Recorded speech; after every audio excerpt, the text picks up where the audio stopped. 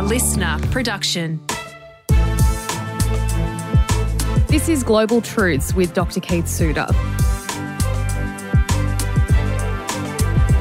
Join us every week as we break down one issue in global politics so that you can understand what's going on in the world right now, but also what's likely to happen in the future.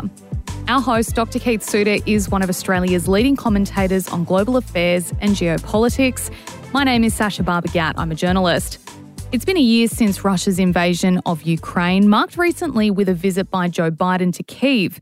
While the war rages on with no end in sight, a recent article by the Soufan Centre is asking, how has the war in Ukraine shaped the global order? To dive deeper, I've got Keith with me. To start us off, Keith, did you ever think we'd see this conflict last a year? No. My predictions I was making a year ago, which just shows how bad I am at making predictions, foreshadowed the Russians, because of their sheer size of population, overrunning Ukraine, and that Ukraine would be carrying out some type of protracted guerrilla struggle.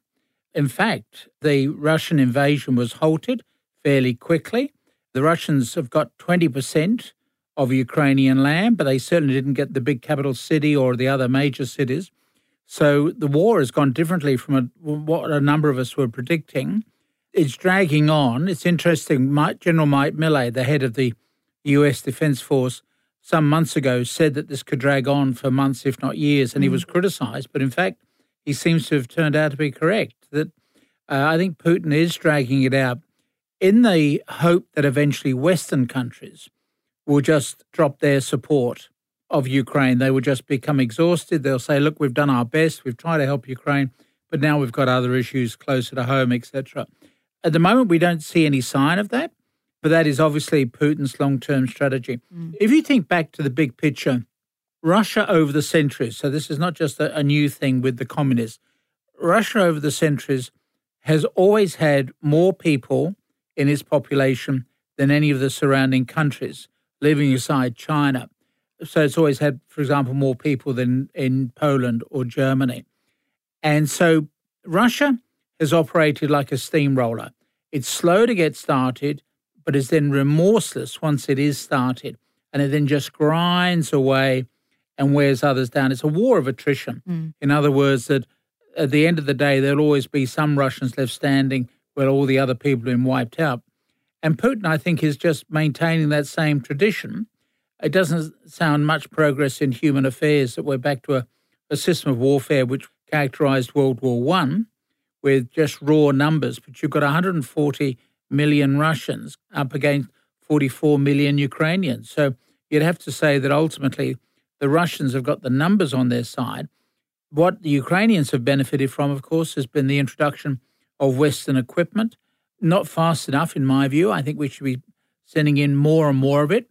The longer we delay it, the more Ukrainians get killed. But it is interesting the West is helping to keep Ukraine ticking over.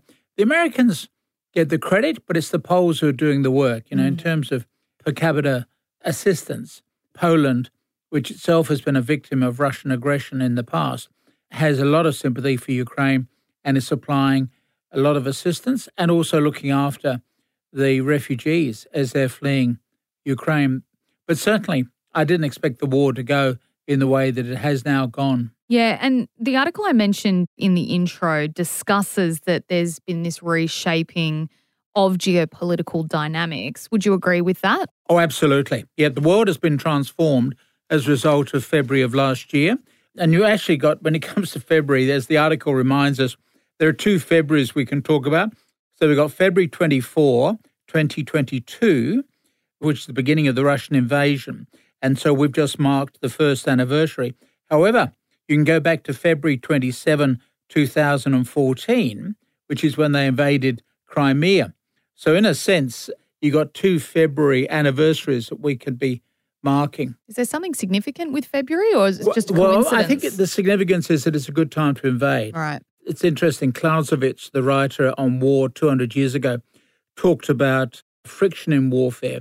Friction is the stuff that sort of gums up machines and your automobile, which is why it's got to keep lubricated, etc. And the same thing happens in warfare, that you can end up with, say, a heavy rainstorm on the battlefield of Waterloo the night before the French cavalry decide to charge the Duke of Wellington's forces, and they get bogged down in the slush. And the same thing happens in Europe still to this day. Weather is still very important. So you want the ground either to be frozen solid or you want it to be dried out during the summer months. So they went for the time, obviously, when the ground was fairly solid, which is when they could carry out both of their invasions. One was more successful than the other. They got away with invading Crimea because the Americans really didn't put up much of a struggle at all. Whereas this time around, invading the mainland of Ukraine, if I might use that expression, suddenly the international community was appalled at what has happened and therefore decided to get in to support Ukraine, which has meant the Russians have had to fight even harder. Hence, we've had these appalling human rights violations. Who would you say are the big global players in this conflict outside of Russia and Ukraine, obviously? Well, they're all the NATO countries. They've come in generally and been supportive. The French and the Germans have not been enthusiastic supporters. Remember, the Germans had, at the time of the Cold War, pioneered Ostpolitik, in other words, looking east, trying to improve relations with the then communist bloc. They then became heavily reliant upon Russian energy with the collapse of the old Soviet Union. So the Germans have a latent sympathy for the Russians. Ironically, given the amount of suffering on both sides in World War II, the Germans have certainly been reinvented in the peace since 1945. So they have not been as fully active as one would like, although that is now beginning to change. Another major player has been India, which is also traditionally a supporter of Russia. The Indians are eroding the international sanctions push by continuing to trade with Russia, as is China. China's doing well out of this as well. So the Russians, in their desperation, are selling their energy to anybody who wants to buy it, bearing in mind the West have said we're not going to buy it. And so India and China are getting energy on the cheap thanks to the international sanctions. And, of course, we're not sure really what China's long-term game is. In the last few days, we've had China trying to put itself forward as this neutral intermediary, the country that's going to try to create some sort of peace process. I think that's a waste of time at this juncture, but that's what China is doing. But at the same time, it is showing broad sympathy for Russia. So I don't think the Ukrainians will be taking them seriously as a neutral intermediary. The interesting dynamic that caught my eye in this article was talking about the US as one, and then China, Russia, Iran, and North Korea. Could you explain that a little bit better in terms of what the dynamic is there? Yeah. So Russia doesn't have too many close military allies. It has countries that are sympathetic to it, like India. But when it comes to acquiring military equipment, it's certainly importing weaponry from Iran. They're the drones, very slow moving. They're called flying lawnmowers. And they're kamikaze. Kamikaze means that they fly into the target and blow up the target and blow themselves up. Whereas really sophisticated drones fly over the target, drop the explosive, and then return to base to get the next lot of explosives. So the Iranians are using their kamikaze drones. North Korea is also offering to supply weaponry. China is, as we speak, thinking about whether or not it will supply weaponry. In other words, go beyond just simply the oral support that it gives the Russians at the UN and elsewhere. But it's interesting how very few military allies Russia actually has got in this struggle. Of course, you've got people who are wanting to call an end to the hostilities. But that would mean that if the war ended today, that Russia will finish the war with about 20% of Ukrainian territory, which is not acceptable to the Ukrainians.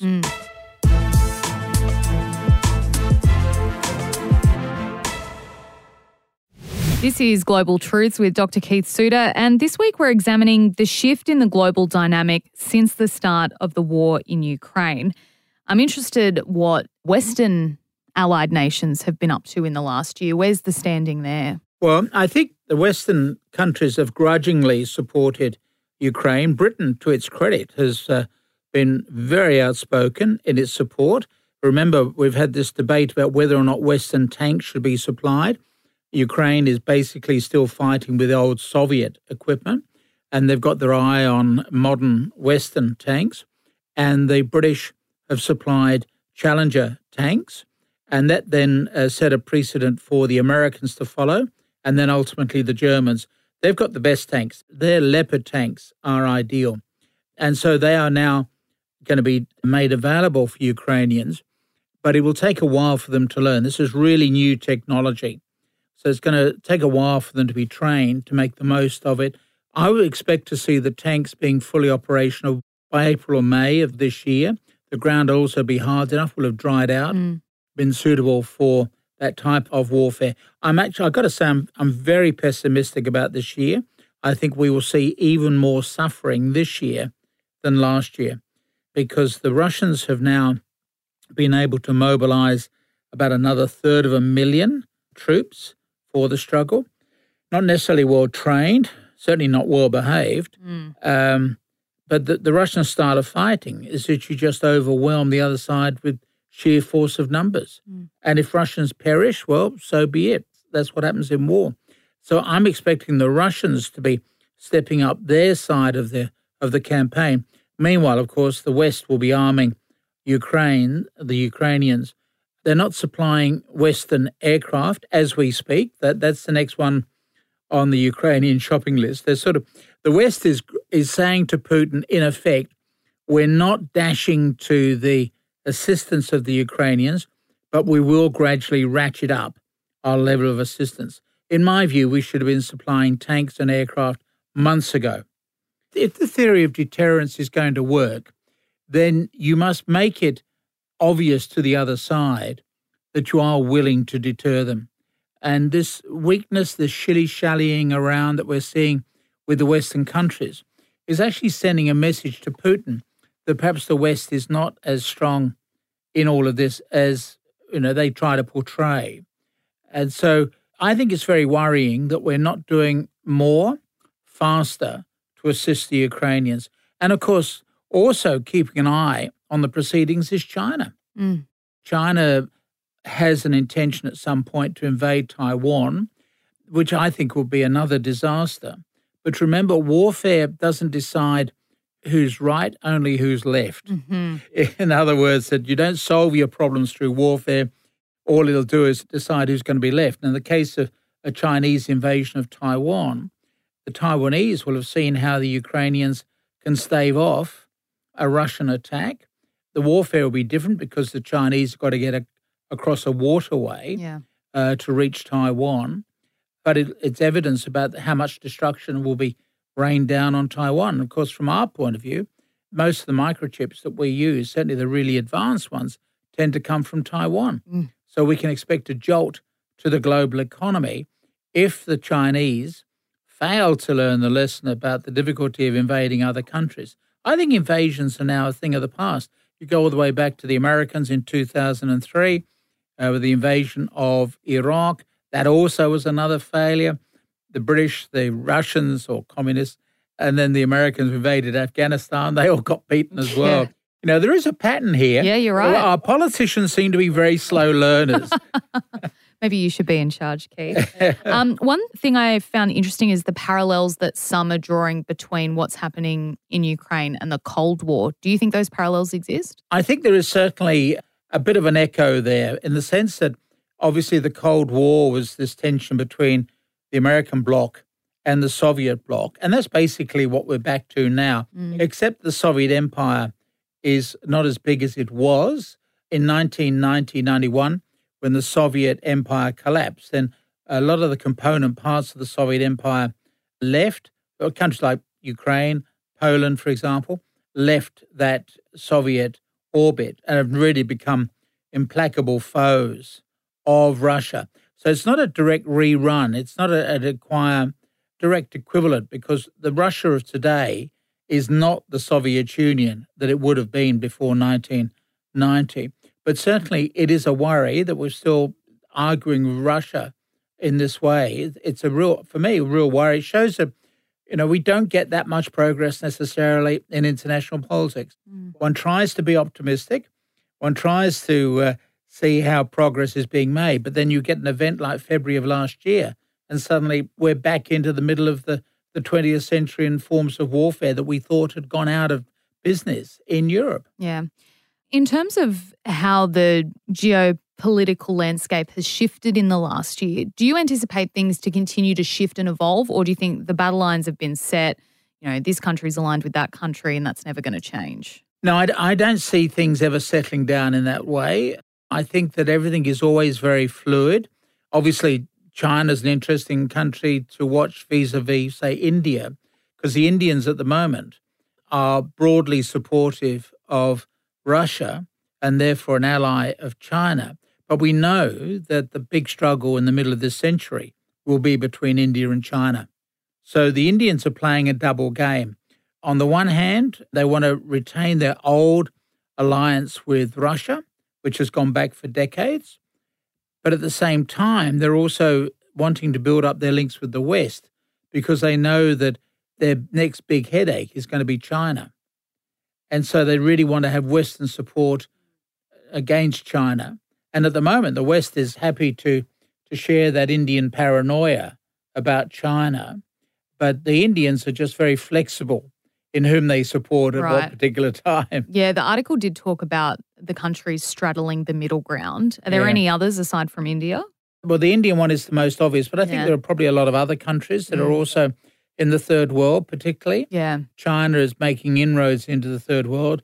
Russia is trying to get back into the third world. It was very big as a major player before the collapse of the Soviet Union.